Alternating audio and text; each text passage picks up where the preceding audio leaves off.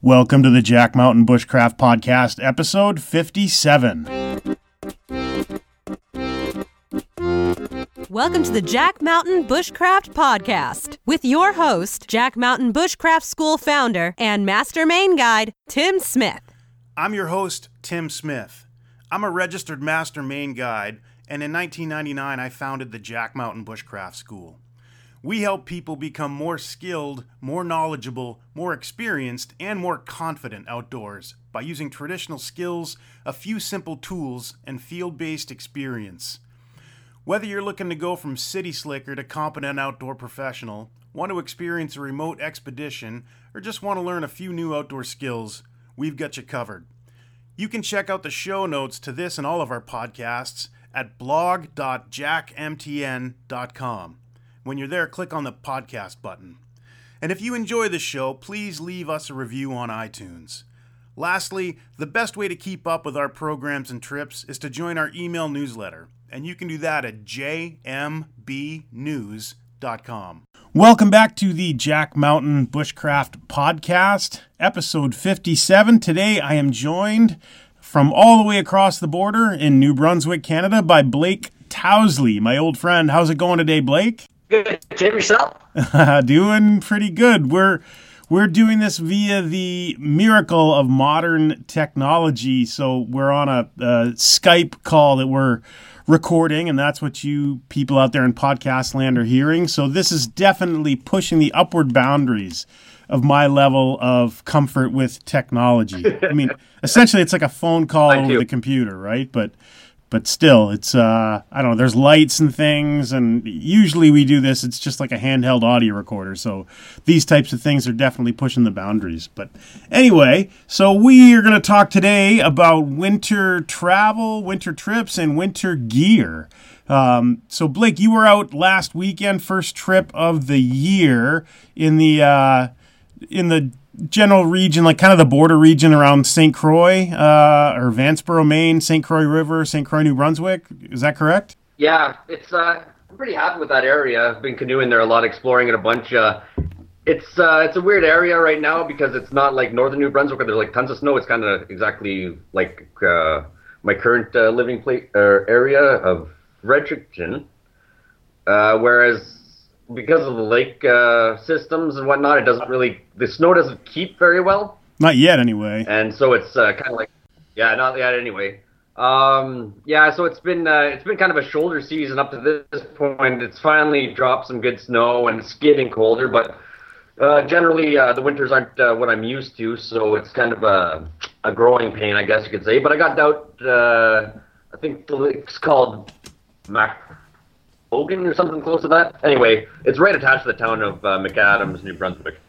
Yeah, it's attached by water to Spednick, right? So you mean you're in the St. Croix drainage. Yeah. If it was, if you started walking, you could be at the ocean in a couple of days or so.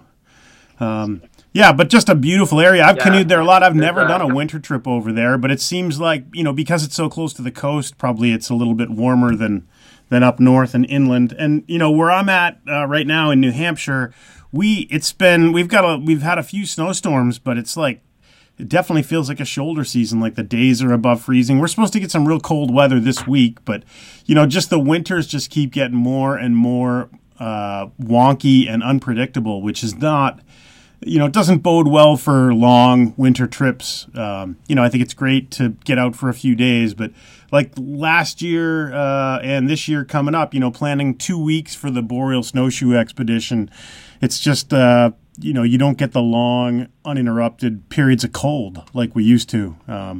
The snow last year, you had that warm weather come through. It's a real pain in the ass.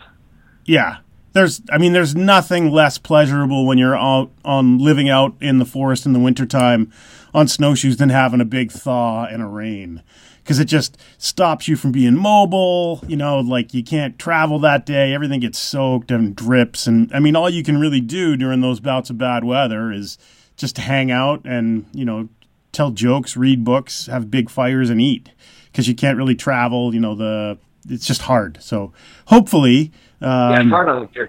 it's definitely hard on the gear. Everything gets beat up. But so hopefully, we get into early January is always kind of like that, though. But hopefully we get into late January and February and we get a change because anyway, I'm planning like 4.5, 5 weeks on the trail this winter. So, hopefully I can look forward to deep snow and deep constant cold, right? But anyway, so you didn't have that when you were out. So is that did you call your trip a little short as a result? Not really. I called it kind of short because I've got the pin for my ice auger and didn't really have too much to do except for read. I was just boiling snow, one of those situations. I could have chopped through it with an axe, but I wasn't that, what's the word I'm looking for, ambitious. Yeah. So no auger, that's hard. Out there, melting snow, water. Yeah. And, there was ice. The lake was open. There was lots of open water, but there was no snow in the forest either. So I had to set up on the ice, and then having a tent on the ice for over like a day or two, everything starts to turn into a puddle, and it's just uncomfortable. Yeah. So I just got up one morning, and I knew the temperature was just rising to like above zero, and I just I'll just get out of here now in case the lake opens up. And then I was planning on going back with my girlfriend, but the temperatures just rose too high, and it's I'm not going to go hang around in a sloppy mess. Yeah. No, it's warm weather and winter camping, hard. And, unless there's no snow and you're just camping like you would in the summertime, then it's no big deil. But, trying to haul gear on sleds and all that and snowshoes, it's a disaster with warmth. So you are going to, it's awesome that you're getting out. Last year we had the pleasure to spend 2 weeks on the winter trail together on the Boreal Snowshoe Expedition. And this year you are joining us for our trip north to Oujé-Bougamou in northern Quebec. So we're excited about that, and hopefully that's pretty far north. So hopefully they have some good, consistent cold weather in early March. I can't imagine they won't. But, anything can happen these days. And I know that you are planning with a couple other guys to do a second trip when we're up there in Le Nord de Quebec. So tell me a little bit about that trip. Yeah, we're going to go up and hang out with you and the Cree and kind of hang out and see what they're doing for, what is it, 10 days? 8 days? Something like that? 8 days. Anyway, after that, there's a couple of us that's still open to whoever really wants to come. But at this point, I believe it's myself, Dragon, and Colin are going to, since we're already up there and, probably not going to get too many chances to go winter camping in Lake Mistassini area. So we decided to take the opportunity since we're up there and head off on trail for about 2 weeks. That's awesome. So a real, to use the term, a real full-tang expedition. Yeah, exactly. Well, it's another full-tang expedition. There's a couple invites that have gone out to, obviously, we talked to Christopher because he might be able to make it. So that'd be excellent if he could. I've been talking to a guy from Ontario who seems interested, Scotty Matthews. It's pretty much, we'd like people to have some experience because, don't just want people, not knowing how to tie a knot. And, as long as they're eager, I guess it wouldn't really matter. But it's just kind of a get-together, a full-tang expedition like we were saying. Don't have to have a ton of experience, but you should probably be a woodsman to some extent, at least have done it before and have your own gear because we're not supplying any. Yeah, but you don't want to be out there with somebody totally green and have them drive an axe into their leg and then, No, definitely not. Definitely not. It's tripped kind over. Of within a circle of people that we know that invites come out. We haven't talked about or to any other members that are heading up to the Cree trip, so not too sure if anybody from that wants to accompany us on the 2 weeks after, but we'd probably be open to it if we had the supplies. Yeah, cool. Well, I'm sure we'll have time to talk about all that. There'll be some long nights up there, awesome nights, but yeah, it's still maybe pick up one or two more, but that's great. I love to hear of people getting out and doing it, right? And I think that's just that whole idea, the whole full-tang expedition idea that we kind of impromptu came up with last year on that awesome Bonaventure trip, right? Just a great idea. I think it's super important for people to get out and do stuff. Yeah, excellent. And, we're not gonna take it. We're gonna push ourselves too much. We're not trying to get to one end of the lake and back within the 2 weeks. We're probably just gonna take off, not too far. look for good fishing, see if we can snare some rabbits. Just just kind of like bush living. Yeah, no, and I think that's the goal, right? That's the point. I mean, I think the point of doing a lot of the instructional programs is to get to the point in your personal skill development where you're just comfortable going off and doing that and having those experiences. Because I think that, everybody talks a big thing about skill this and skill that and, knowing how to do X, Y, and Z. But at the end of the day, it's the experience of being out and doing it that makes it worthwhile. Because otherwise, if it's just skill after skill and trying to collect them all, it's like a freaking Pokemon game where you're collecting them all, right? It's funny, like that whole mindset of like, oh, I've got to learn, I've got to be able to brain can, I've got to be able to like whittle wood, I've got to be the best axeman, I've got to be like, making clothes. Like that's why I like lived in like communities, because not everybody can be the best at everything, and you can't have all the skill, right? It's very hard to.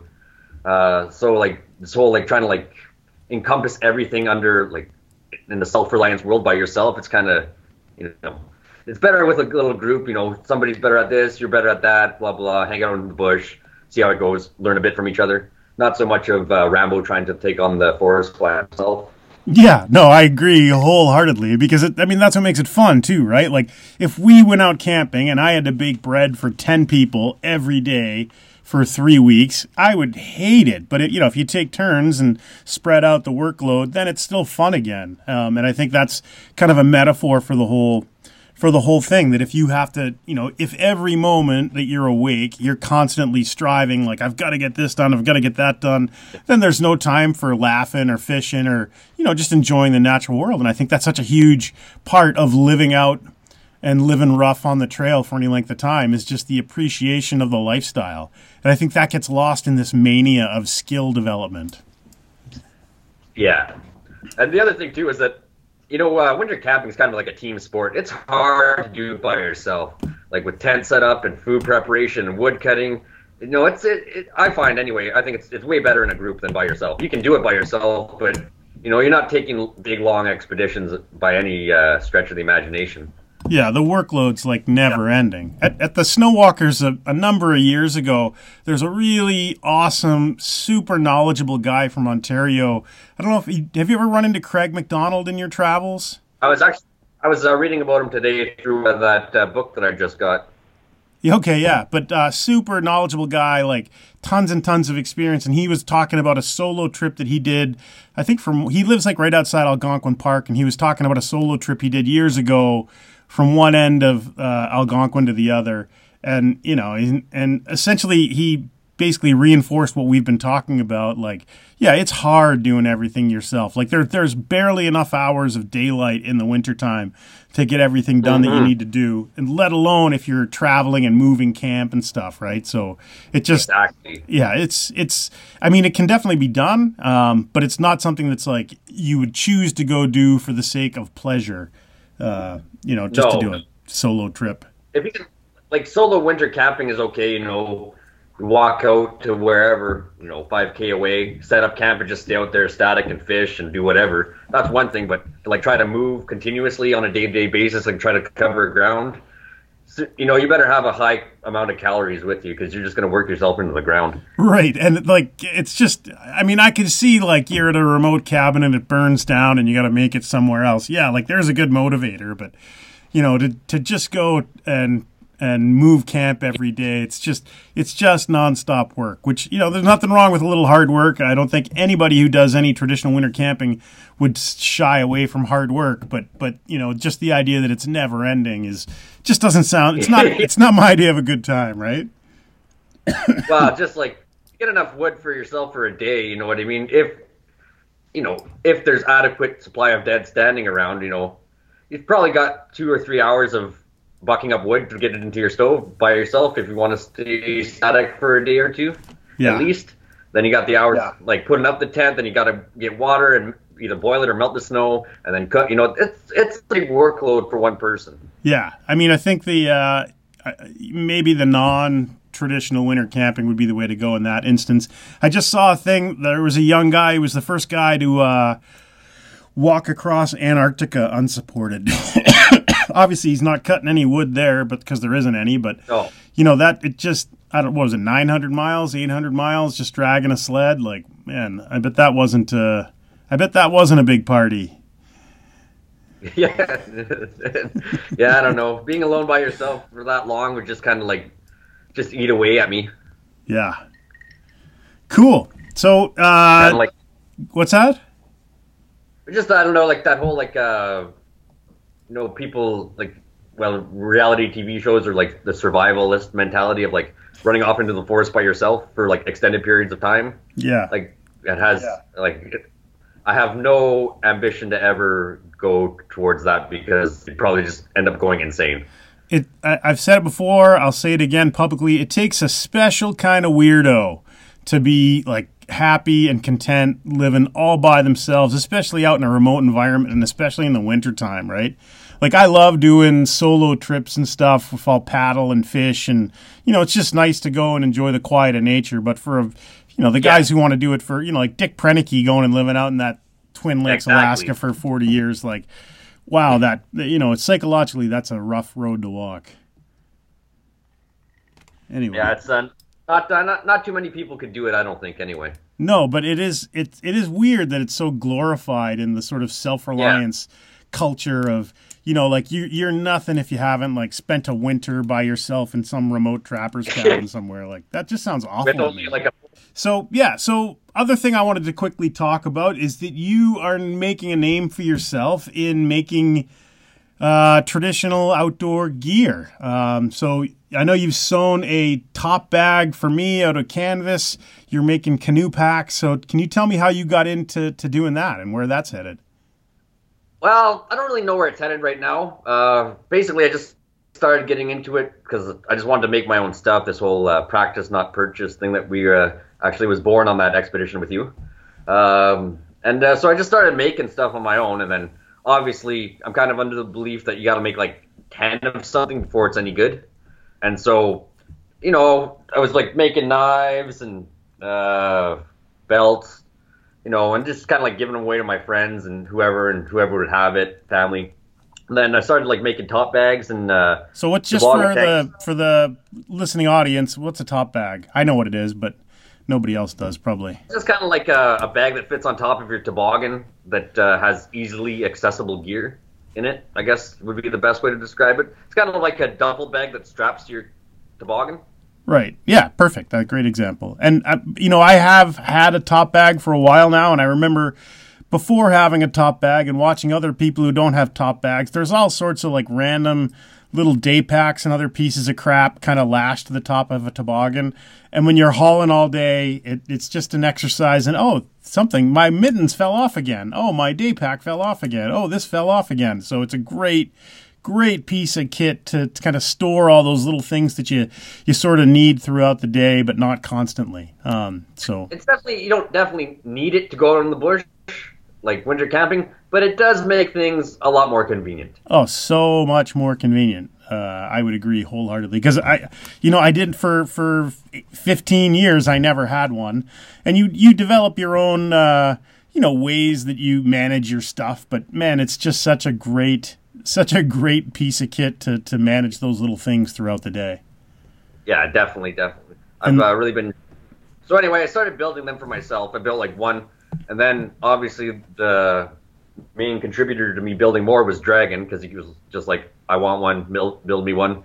And then he was just like, build more for me, and I want to try to sell some of these for you, and so on and so on. And then met up with you, and you wanted one out of canvas, and then they're just like the little what critiques that you guys were doing to it kind of like led to where it's at now with the development of what it looks like. So that's kind of where we're at now, and I'm just kind of putting them together piece by piece, one at a time, maybe sets of 3 at a time, and they seem to be selling pretty good. Not too many people have them, but it's more of a test year right now, and I'll see how it goes, and if there's a market for it, then I'll continue doing it occasionally. I've got a full-time job, so I don't necessarily need 2, but I do enjoy doing it in my spare time, and on especially with these long shoulder seasons on the East Coast.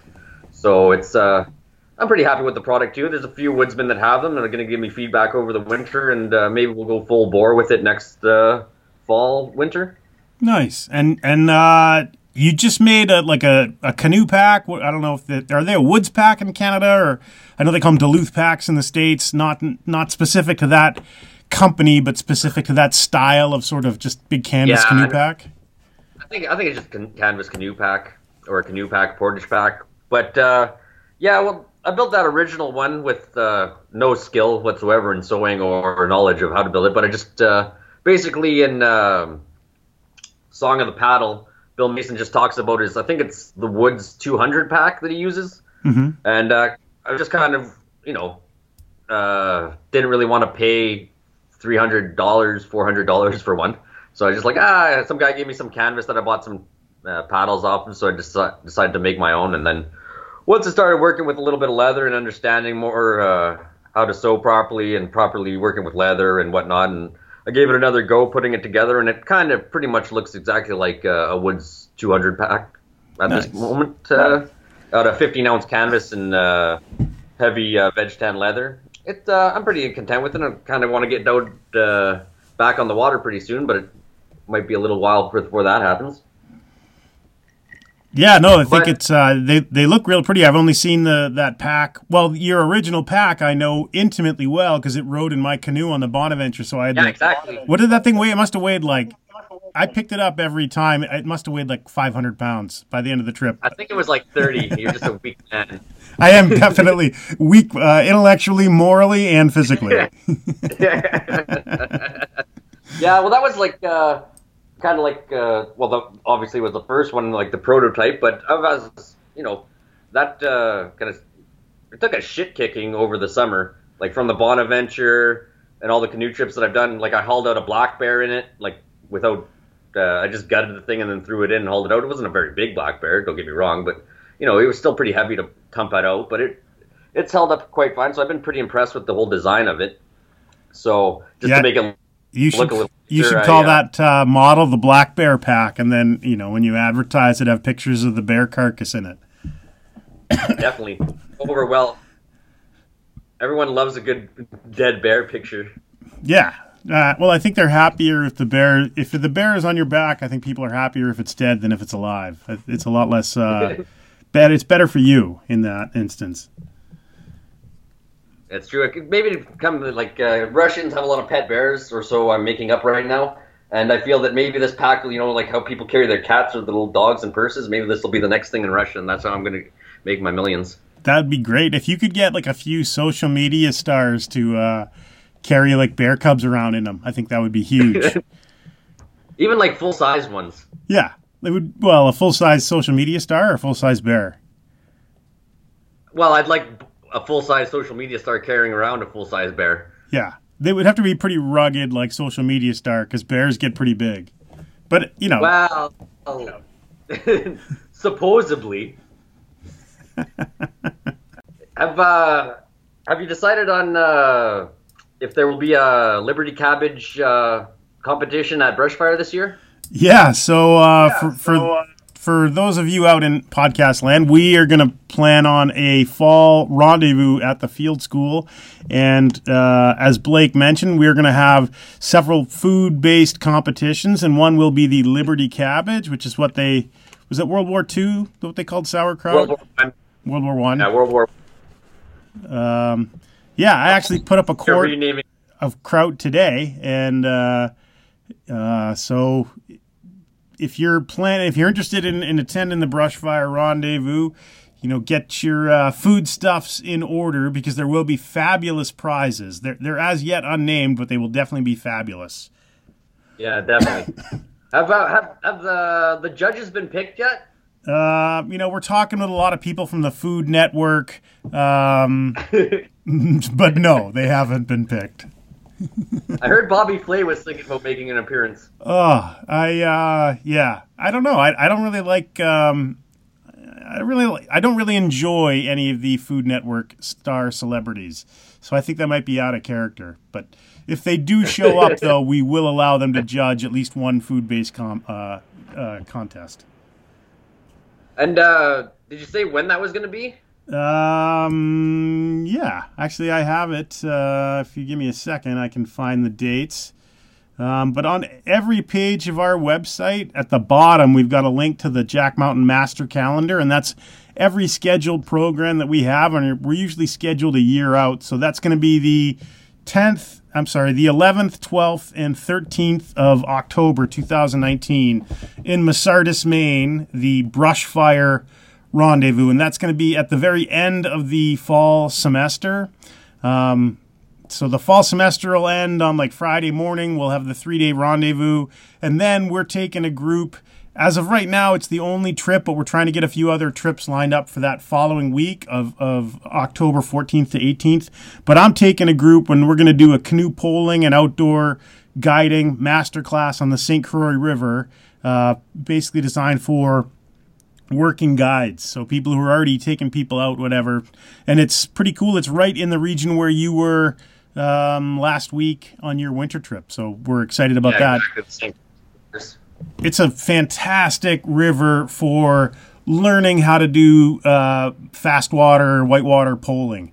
Nothing too crazy. There's one good section at Little Falls that's a class 3 with some ledges that, if you have some experience, you can pole up and down. But just lots of great, pretty easy rapids that are fantastic for really nailing in whitewater poling. So we're going to offer that class right after, with the idea, sort of that idea of like the full tang expedition, that we didn't want to do like a rendezvous where we're just sitting around being lazy all week and like eating cabbage and, whatever else, making donuts. But there will be a lot of sitting around and eating cabbage. Yeah, of course there will. But that won't be the only thing that we're doing. Yeah, exactly. We got to put some physical activity into it too. Yeah, for sure. But yeah, I'm really excited about that. Can't wait to, just because we're not going to be like doing the whole St. Croix. It's only going to be like a small section, and we're just going to really be basically a polling seminar for 5-6 days? 5 days. Yeah, it's about 18 miles from where the headwater lakes end down to Loon Bay, and that section is just about continuous. Pretty easy rapids, pretty easy whitewater, some great campsites. So yeah, it's gonna be a great trip. I've done that trip numerous times. Taught a lot of people how to pole there, and we love that trip, especially in the fall, because they drop the headwater lakes, they drop the volume so people can fix their docks and stuff. So it's you can count on the water being in the river there in the fall, which most places you can't. Yeah, and just like that whole area, just like the rockiness and the, what am I talking about here? It doesn't really make sense. Just like the landscape in that particular area of the province, and I guess in Maine too. It's just beautiful.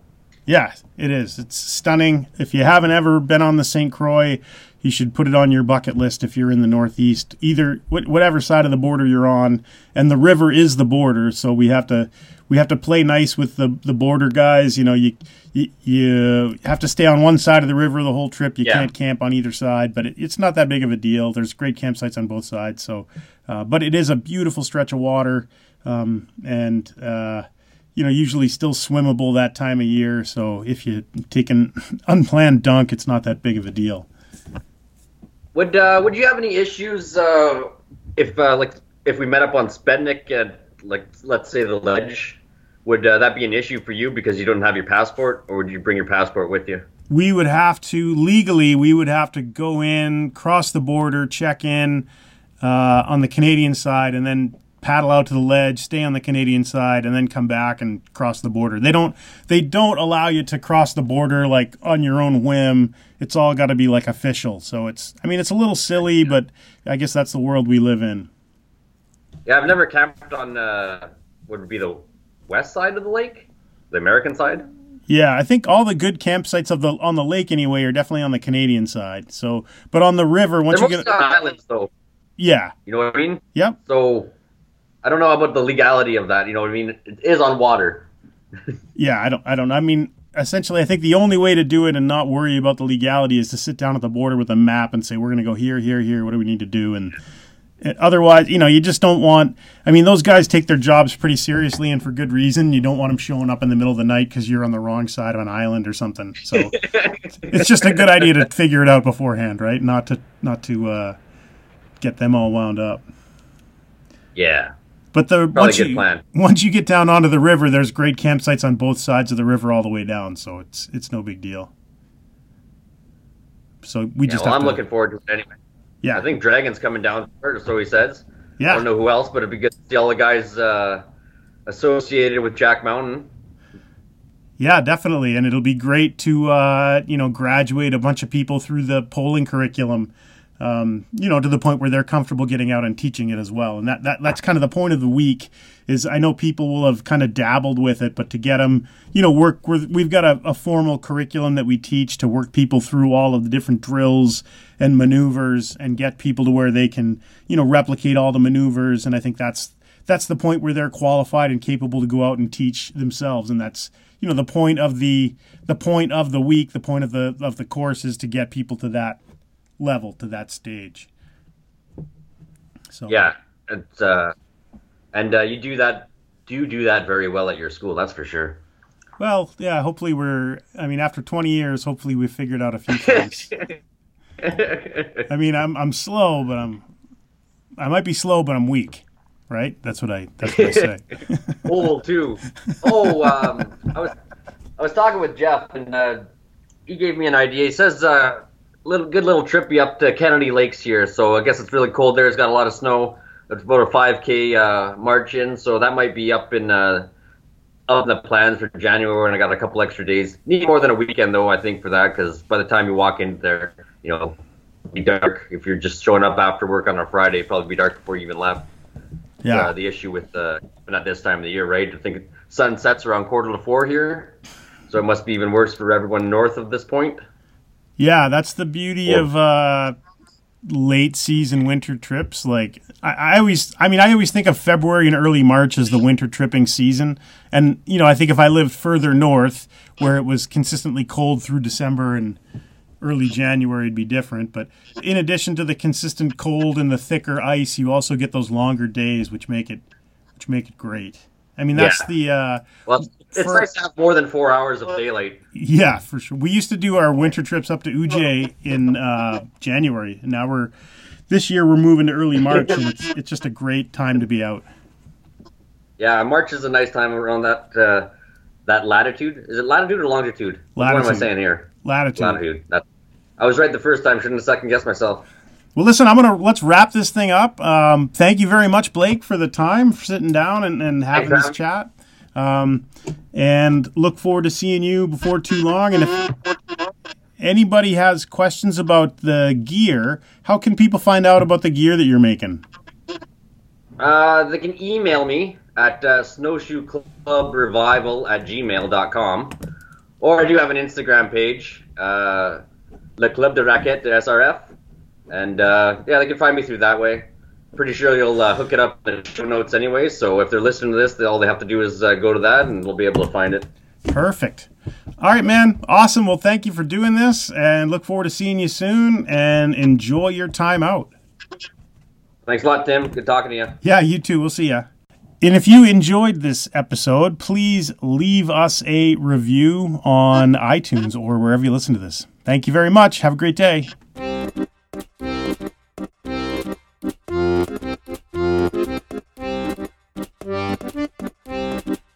You have been listening to the Jack Mountain Bushcraft Podcast. For more information on our professional wilderness guide training programs that are college accredited and GI Bill approved, visit us on the web at jackmtn.com.